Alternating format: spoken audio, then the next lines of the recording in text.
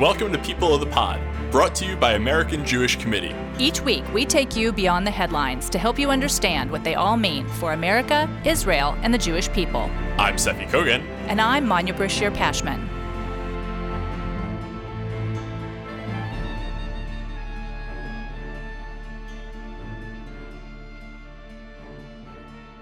Earlier this month, 6 world powers reopened negotiations with Iran over the 2015 Nuclear Accord, or Joint Comprehensive Plan of Action, from which the United States withdrew in 2018.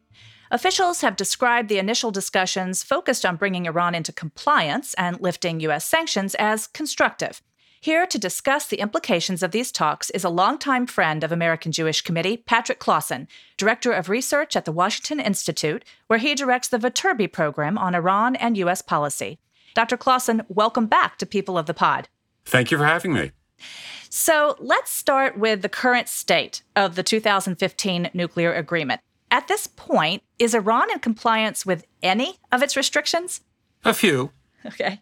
Which ones has it violated? Well, Iran is largely in compliance, although not entirely, with the commitments it made about providing access to the international inspectors from the International Atomic Energy Agency. Even there, it's not fully in compliance. And Iran is also in compliance with some of the restrictions on one of the reactors that it uses. So the most important restrictions, however, were on the enrichment of uranium. And there, Iran is across the board not in compliance. The situation is even worse than it looks because the original agreement required Iran not to do research on how to enrich to a higher level and how to use more advanced centrifuges. Well, Iran has done that research, and you can't undo that research once you've done it. So Iran is allowing the inspectors still to come in, but hasn't Iran threatened to limit the inspectors' access to its research facilities?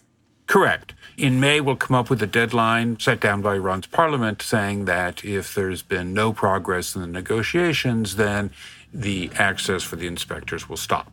The widespread expectation is that Iran will say, well, I guess there's enough progress, we can keep on going for a little while longer.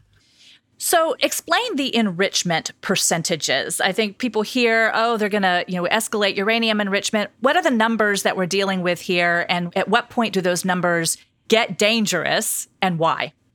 Natural uranium has 7 atoms of the stuff you use to make a nuclear weapon, mixed in with 993 atoms of the stuff that you can't use to make a nuclear weapon.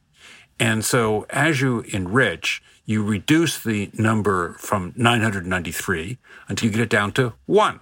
By the time you get down to 20%, then at that point, you've got 28 atoms out of the 993 left. So you've done almost all of the work. It's true that it requires a more sophisticated machine in order to do that final enrichment. You can use brute force with the simple machines at first when you're getting rid of most of those 993. But in the final stages, to get down to that 1-to-7 ratio, you have to use more sophisticated machines. And that's why it's particularly disturbing to see that Iran has been starting up the more sophisticated machines, which were ones that could get it down to that 1-to-7 ratio. In fact, that was part of the agreement, too, was that there were limits or there was a sunset clause in that they couldn't fire up those more advanced machines until a certain date, correct? Correct. Now, unfortunately, that sunset clause someday is going to have a sunset. And indeed, it's only a few more years until Iran is explicitly freed from any restrictions whatsoever on what level it enriches to, how many machines it uses, and so on. So many ways, a smart move for Iran now is to run out the clock, is to wait another few years. Because during the term of the next Iranian president elected in June, which is a 4-year term, we will hit that sunset clause, and Iran will be able to start enriching without any restrictions whatsoever, as permitted by the JCPOA, the original nuclear deal. So should the United States or any of these world powers be negotiating with Iran, period? I mean, we're talking about the leading state sponsor of terrorism, according to the State Department. Is this somebody that we should be negotiating with? Well, Biden's priority is improving relations with Europe. And what his real objective in these negotiations is to persuade Europe that the United States is part of the solution, not part of the problem. So while Obama had a burning desire to achieve nuclear nonproliferation agreements, Biden does not. And so Biden's objective is really persuading the world, and especially the Europeans, that the United States is making a good faith effort. Is there going to be success? Probably the two sides, or all of the different sides, will make a grand announcement of what a wonderful success. But in fact, the agreement that they're likely to reach is not going to mean very much. The U.S. isn't going to give up very much, and the Iranians aren't going to give up very much. It's going to be a very limited agreement. So you're saying you don't expect it to return to the status quo of the 2015 nuclear accord? Well, Iran could agree to return to the status quo of the 2015 nuclear accord and then run out the clock. And meanwhile, what Iran has done is the advanced research that they were not allowed to do under the 2015 agreement. So all they have to do is pause, wait a few years, and then they can restart. Meanwhile, the Iranians have been concentrating on their precision missile program and on their drone programs, which is giving them a lot of the capabilities to threaten critical sites that the nuclear program would have given. And what we saw with the Iranian attack on the most valuable Saudi oil installation at a place called Abqaiq, the Iranians did a lot of damage in a very precise manner. So there's much concern in Israel that Iran will be able to use these precision missiles to carry out devastating attacks on Israeli critical infrastructure, but it will be done in such a way that there won't be the civilian casualties which make nuclear weapons such unacceptable in international circles. So Iran is trying to find ways to be able to accomplish the same threat to Israel, but without nuclear weapons. So what are these negotiations? You mentioned that Biden's priority is to improve relations with Europe, but what is this doing to the relations with Israel? Well, you may have noticed the Israeli body politic is rather preoccupied with other issues at the moment, whether it's COVID, whether it's the fourth or the fifth election and the formation of the government. And so this has not been the top issue on the Israeli agenda. However, I should emphasize that unlike 10 years ago, this time there's broad consensus in Israel that Iran is a deep threat and something has to be done about it. And Israel's doing something, which is to say Israel is engaging in a gray war where there's been 3 major attacks on Iranian nuclear facilities and scientists in the last 9 months. And Israel is engaging a lot of bombing raids on the precision missile program that I mentioned. Let me go back to a question I asked you before about the State Department considering Iran one of the leading state sponsors of terrorism. How do you earn that distinction? What has made Iran tops on that list? Well, in part, it's been our success in getting other people off the list. So countries like Sudan and, frankly, Cuba and North Korea have not done very much to sponsor terrorism because they've realized that it comes at a very high price. And so one of the very few countries, one of the very few governments that's left that thinks that sponsoring terrorism works to achieve their national purposes is the Iranians. And the Iranians sponsor quite a number of terrorist groups. We may think about Hezbollah first and foremost, and then there's Hamas, but the Houthis in Yemen have launched over 200 missiles at Saudi sites, and it's just luck that there hasn't been a mass casualty episode. There was one of their Houthi missiles which managed to damage a commercial airplane as it sat on the tarmac, but fortunately nobody was in it. So the Iranians work hard at achieving that designation. And then, of course, there's also the Islamic Revolutionary Guard Corps, right? That has been designated a foreign terrorist organization as well.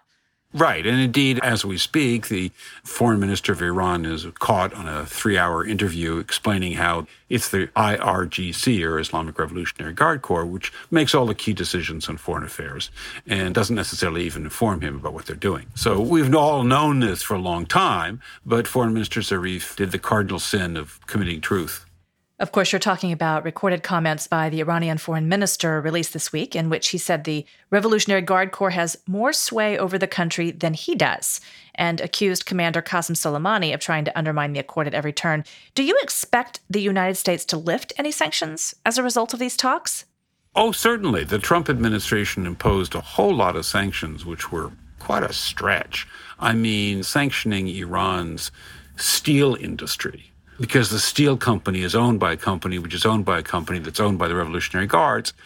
Well, the chain of causation there is a little bit stretched. Oh, by the way, Iran has a very large steel industry. It exports billions of dollars worth of steel a year. So in this list of some 1,500 individuals and entities that the Trump administration imposed sanctions on, there are a lot that are pretty far removed from support for terrorism or human rights abuses. Did they do damage? Did those sanctions do lasting damage? Well, the sanctions did damage, but that's not the only problems that Iran's economy has faced. They've also been hit hard by the downturn in the oil industry of the last 5 years. In many ways, the Trump sanctions hit Iran about a year before the oil price collapse hit all the other OPEC members. And so when that price collapse happened, Iran said, well, so what? You people are now suffering the way we did. And then there's the bad policies that the Iranian government follows. I mean, the Iranian banks are isolated from the world financial system primarily because Iranian banks have such antiquated procedures that don't meet international standards. Over the last decade, the international banking system has adopted a lot of rules about money laundering and countering the financing of terrorism, about not being used for tax avoidance, and about combating corruption, and about having adequate capital. And the Iranians don't meet any of those standards, none of them. So it's hardly surprising that international banks are really not interested in dealing with Iranian banks, whether or not there are U.S. sanctions. Did the sanctions do damage to Biden's goals of diplomacy? The Trump sanctions were designed to be hard to remove. And so wherever they could, the Trump team would designate an entity in Iran for its support for terrorism or for its violation of human rights or any purpose other than the nuclear purpose. And the idea was to raise the political cost for the Biden team of removing these sanctions. Now, Biden has the full authority to remove the sanctions anytime he wants to. They were imposed by executive order. They can be lifted by executive order. It's just a question of what's the political cost of doing this. And there is, by the way, quite a bit of agreement across the political spectrum that some sanctions on Iran have to remain. Look, just in the last month, the European Union put new sanctions on Iran for human rights violations. And so there's not going to be an end to all sanctions on Iran by either the EU or the United States. Well, just this week, Iran sentenced a British charity worker to another year in prison for protesting the regime 12 years ago. So Iran's crimes against humanity seem to extend to foreign nationals and its very own citizens. Can you give us a snapshot of human rights violations that Iran is committing? We in the West pay the most attention to how Iran holds foreigners without any excuse in order to have hostages for ransom. And so there are a number of Americans, most of them Iranian Americans, but there was one graduate student from Princeton, for instance, who'd been born in China, who was being held by the Iranians for years, and is very articulate about explaining how his interrogators made clear that they didn't believe any of the charges against him, that he was just being held to provide bargaining chip, negotiations with the United States. And we see a similar thing with Britons, with French scholars, with Germans. So we concentrate mostly on our foreign nationals. But in addition, the real people who suffer from this, of course, are the Iranian people. And in particular, since the protest movements against the gasoline price hike that took place about a year and a half ago, the Iranian government has decided to use mass slaughter in order to repress demonstrations. Whereas a decade ago, during the demonstrations after the contested 2009 elections, the Iranian government was very careful not to use mass slaughter. It beat people up, it would arrest people in the middle of the night, and then they would disappear. But now the regime is quite prepared just to go out there and open fire with machine guns. And then you also have the Baha'i population that has certainly been repressed more, persecuted more in recent months. And then the very high-profile case of the championship wrestler, Navid Afkari. Well, the Iranian government feels quite empowered to go out and try to kidnap Iranians criticizing the regime who are abroad, to try to lure them someplace where they can kidnap them. The Iranian regime has no problems of repressing people who engage in behavior that they don't like. And of course, they're open about how the Baha'is they regard as apostates. But what particularly irks the Iranian population is the hypocrisy of the regime. I recommend you visit the website Rich Kids of Tehran, and you will see pictures of young ladies in bikinis and swimming pools that they themselves post. So that while Iran is claiming that, we are just imposing Islamic rules, not really. It's only they impose Islamic rules on those who are powerless. We at the Washington Institute issued a delightful piece this last week about gambling websites and how the regime has encouraged gambling websites. We were describing one promotion for a gambling website that was made in Los Angeles using a prominent porn star. And this is an Islamic regime. So the hypocrisy of the regime simultaneously cracking down on ordinary citizens and yet allowing the elite to engage in outrageously anti-Islamic behavior really sickens many Iranians. Is there a purpose or a motive behind these websites? No, just those who are in the elite feel that the rules do not apply to them. And for instance, the online gambling is to try to raise money for the regime. But the partying is notorious. And it's just that there's the expression in Persian, Awazadeh, the children of the elite. They can get away with whatever they want to. So I also want to talk before we go about Iran and China's new relationship, a 25-year pact that they recently signed so that money is coming in for banking and telecommunications and healthcare, railways. Can you talk a little bit about what the implications of this new relationship are? Look, I recommend going back to read the agreement that the Chinese signed with Saudi Arabia a few months ago. It's almost word for word the agreement they signed with Iran. And I am told on good authority that the Chinese have been pressing Israel to sign a similar agreement. So the Chinese want to have good relationships with everybody in the region. And they're trying very hard to have good relationships with the Saudis and the Israelis, as well as the Iranians. So grand geostrategic shift? Yes, they want to push the United States, displace the United States from the region. But a pro-Iranian orientation? That's a lot less clear. So what does it mean for the United States that China is building all of these alliances with Middle East partners? The United States has to be more concerned about the successes that China is having with U.S. friends like Israel, Saudi Arabia, and the United Arab Emirates than what China is doing with Iran. And so, therefore, there's a lot of concern about Israeli high-tech companies working with the Chinese or about the Chinese telecommunications company Huawei's successes in the UAE. These are the real areas of concern for U.S. policymakers, not the China-Iran relationship. So what is the ideal outcome of this attempt to renegotiate the nuclear accord? Well, certainly it's quite important that Biden succeeds at his objective of having the Europeans think of the United States as a valuable partner and not as a problem. And it would be very useful to have the Europeans decide that the Iranians really are out to acquire capabilities we don't want them to have, and this is a real problem. I would think that we'll probably get Iran returning to the limits in the original agreement, in return for the United States lifting most of the sanctions they've imposed since leaving the agreement. But that's going to be a pretty limited accomplishment because the sunset clauses kick in before very long. Doesn't Iran have a history of responding to these economic pressures, these sanctions? I mean, is the lifting of some of these sanctions really ideal? Well, the history of sanctions is that over time countries figure out ways to evade them.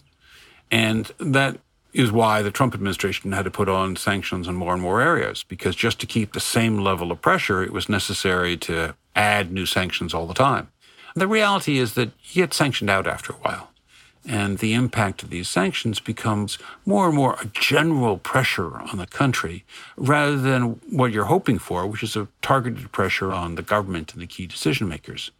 And a general pressure on the country is not such a great idea because what you do is you hollow out those sectors of society that are most interested in engaging with the world community.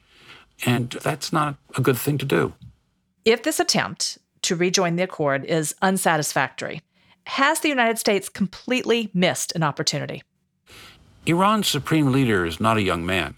And when he dies, there's good potential for an unsettling period because he has so concentrated power in his own hands and has refused to allow any talk of successor. And he makes so many key decisions that if he's not there, well, what's going to happen? We don't have a good idea. We know that the Revolutionary Guards are well positioned to play a key role, but frankly, they're a large and diverse organization, and we don't know which elements in the Revolutionary Guards will rise to the top. So we could have an unsettling period inside Iran, and the world community, and especially the United States, ought to be ready to make some generous offers, test things out. Probably won't work, but that's really going to be our opportunities when the Supreme Leader goes. That's such a good point. So in other words, maybe we're so focused on this as a watershed moment, but perhaps that's the watershed moment that will offer the most opportunity for relations with Iran to evolve or devolve. Right. And frankly, some of our best potential allies are the people who want to see Iran develop economically rather than pursue revolutionary goals. And so I like to say that our best hope for improved U.S.-Iran relations relies with corruption, with those people who want to get rich. Really interesting. Thank you so much, Dr. Clausen. I really appreciate you shedding some light on this for everybody as we watch these talks evolve, and it's been a pleasure. Okay, thank you for having me.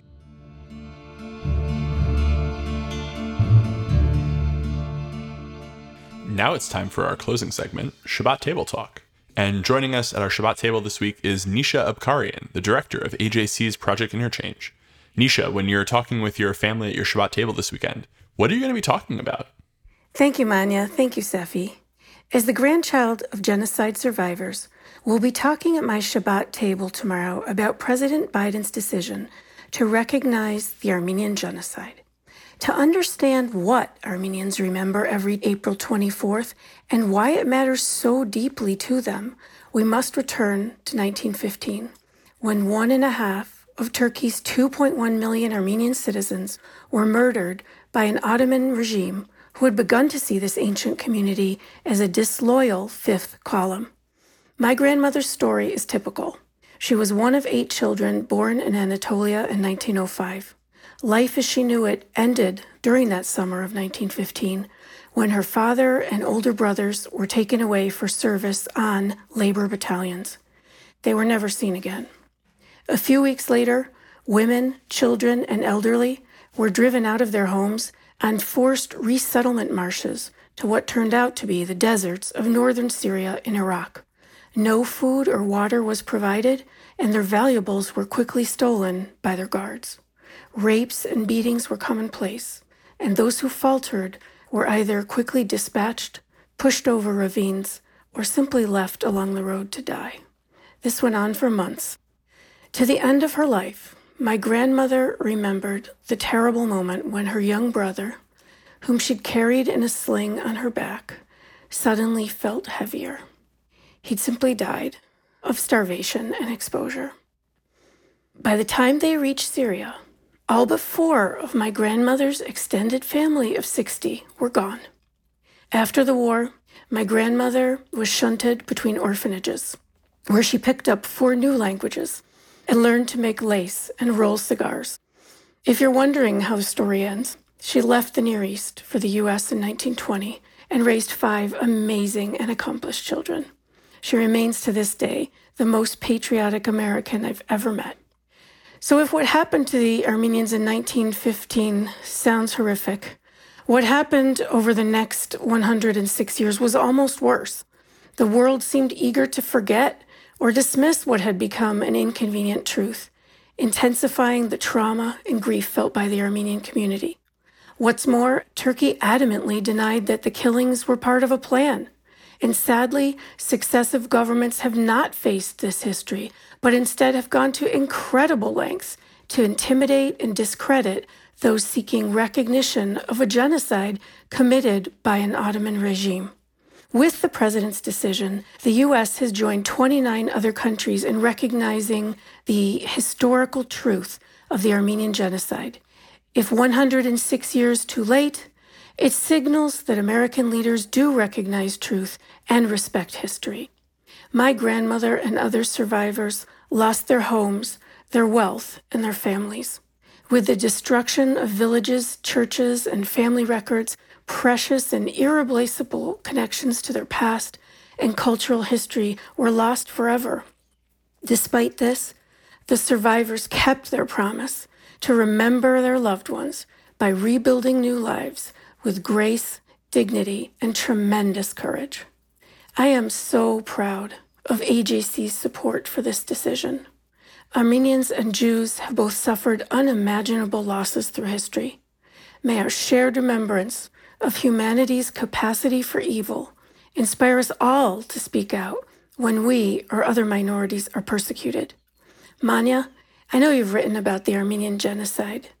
I hope that hearing this intensely personal story helps others understand why the president's use of the term genocide last week meant so very much to Armenians around the world. Thank you so much, Nisha. I cannot imagine the vindication and the validation your family felt with President Biden's announcement. To your point, words matter, and it's important to know the meaning and the impact of those words. Your family felt the absence of the word genocide to describe the systematic torture and murder of your ancestors. But I suspect, given our abysmal memory of world history, a lot of people heard about the Armenian genocide for the first time this week.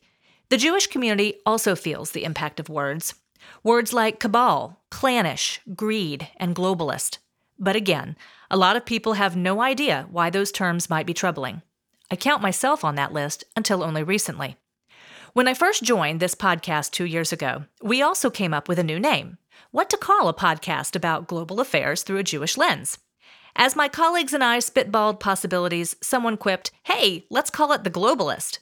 There were eye rolls and laughter, and the conversation moved on. And then I finally fessed up. What's wrong with The Globalist? Sounds like a great name to me. I was quickly set straight. Yet another affirmation that despite 15 years as a religion reporter, my learning curve was still steep. But I am learning. Can you imagine where that conversation could have veered if no one in the room had known that the idea of a Jewish globalist was embedded in the core ideology of Nazism? Like dual loyalty, the word globalist is used to promote the anti-Semitic conspiracy that Jews have allegiance to some worldwide order to gain control over the world's banks, governments, and media. Today, globalist is a coded word for Jews who are seen as international elites conspiring to undermine Western society. The term globalist is included in the updated version of AJC's Translate Hate glossary released this week. Of the nearly 4 dozen anti-Semitic terms, 6 were either born or given new life amid the pandemic, divisive elections, and racial reckoning. Holocaust refers to a plan to infect Jews with coronavirus in order to kill them. Deadly exchange refers to the far-fetched notion that Israel is to blame for police brutality against blacks. The glossary also explains QAnon, a far-right network that embraces a bevy of anti-Semitic conspiracy theories, including some that harken back to medieval blood libels, a term also spelled out in the glossary. But there's no question that a plan to kill Jews with coronavirus, dubbed Holocaust, is anti-Semitic. What's more scary to me are the innocuous words used in a certain context that seep into our culture and vernacular, like globalist, which at first blush is really just a person who believes economic and foreign policy should not be studied in isolation, but in the context of global affairs, right? Well, it helps to have people watching out for you, which is what my colleagues at AJC do for me every day. This glossary, a go-to resource for those who, like me, hadn't been exposed to some of these terms, is AJC's way of watching out for you and those who don't realize the potentially dangerous power of words. And that's what we'll be talking about at our Shabbat table. Seffi, what's on your mind? An organization called Human Rights Watch, which bills itself as working to protect the people in the world most at risk of human rights abuses, released a new report this week accusing Israel of perpetrating apartheid in the West Bank. It's an ugly charge. A close reading of their report reveals that they actually needed to redefine apartheid in order to make the term fit the situation. Apartheid in South Africa, of course, was racial oppression. White colonialists created a black African underclass and used brutal tactics, and banal ones, to maintain dominance. The conflict between Israelis and Palestinians is not a racial one at all. About half of Jewish Israelis are of Arab extraction and look racially indistinguishable from Palestinians. The Israeli-Palestinian conflict is a national one, with two competing nationalisms, Zionism and Palestinian nationalism, clashing violently over the past century. Why does that matter, you might say? If Israel is really doing ugly things in the West Bank, what does it matter whether they are motivated by racism or nationalism? Well, here's why it matters. The only thing that needed to happen to end apartheid, like with Jim Crow in America or, for example, the Uyghur genocide today, is for the bad people to stop doing the bad thing. But many of the things that Israel does are done for justifiable reasons in an effort to curtail the Palestinian reign of terror that has claimed so many Israeli lives and so scarred the Israeli psyche.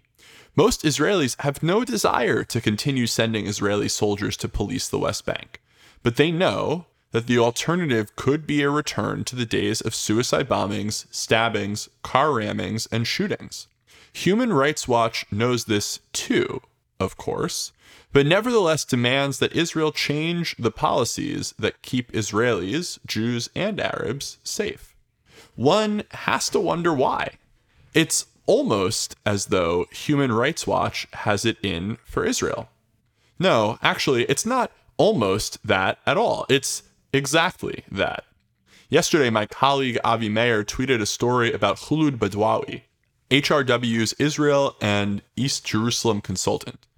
Avi first encountered Badawi in 2012 when she tweeted a picture of a dead child and falsely claimed that Israel had killed them. Badawi was later fired from a human rights job at the UN when her history of fabricating human rights claims against Israel was uncovered. Then there's the case of Omar Shakir, who runs the Israel portfolio at HRW. He does his work from afar because Israel canceled his visa when it found out that he was busy promoting boycotts of Israel and Muslim-Jewish dialogue programs. Most damning of all, however, remains an op-ed from 2009 by Robert L. Bernstein, the founding chairman of Human Rights Watch, in which he denounces the organization he created and says that it was founded to pry open closed societies and expose their wrongdoings to the world, but instead was focusing obsessively on democratic Israel with its free press, robust civil society, and dozens of domestic human rights organizations. Unfortunately, Bernstein's words ring truer than ever today. And that's what I'll be talking about at my Shabbat table. Shabbat Shalom. Shabbat Shalom. Shabbat Shalom. You can subscribe to People of the Pod on Apple Podcasts, Spotify, or Google Podcasts, or learn more at ajc.org/peopleofthepod. The views and opinions of our guests don't necessarily reflect the positions of AJC. We'd love to hear your views and opinions or your questions. You can reach us at peopleofthepod@ajc.org. If you've enjoyed this episode, please be sure to tell your friends, tag us on social media with #PeopleOfThePod, and hop onto Apple Podcasts to rate us and write a review to help more listeners find us. Thank you for listening. This episode is brought to you by AJC. Our producers are Kukong Do and Atara Lakritz. Our sound engineer is TK Broderick. Tune in next week for another episode of People of the Pod.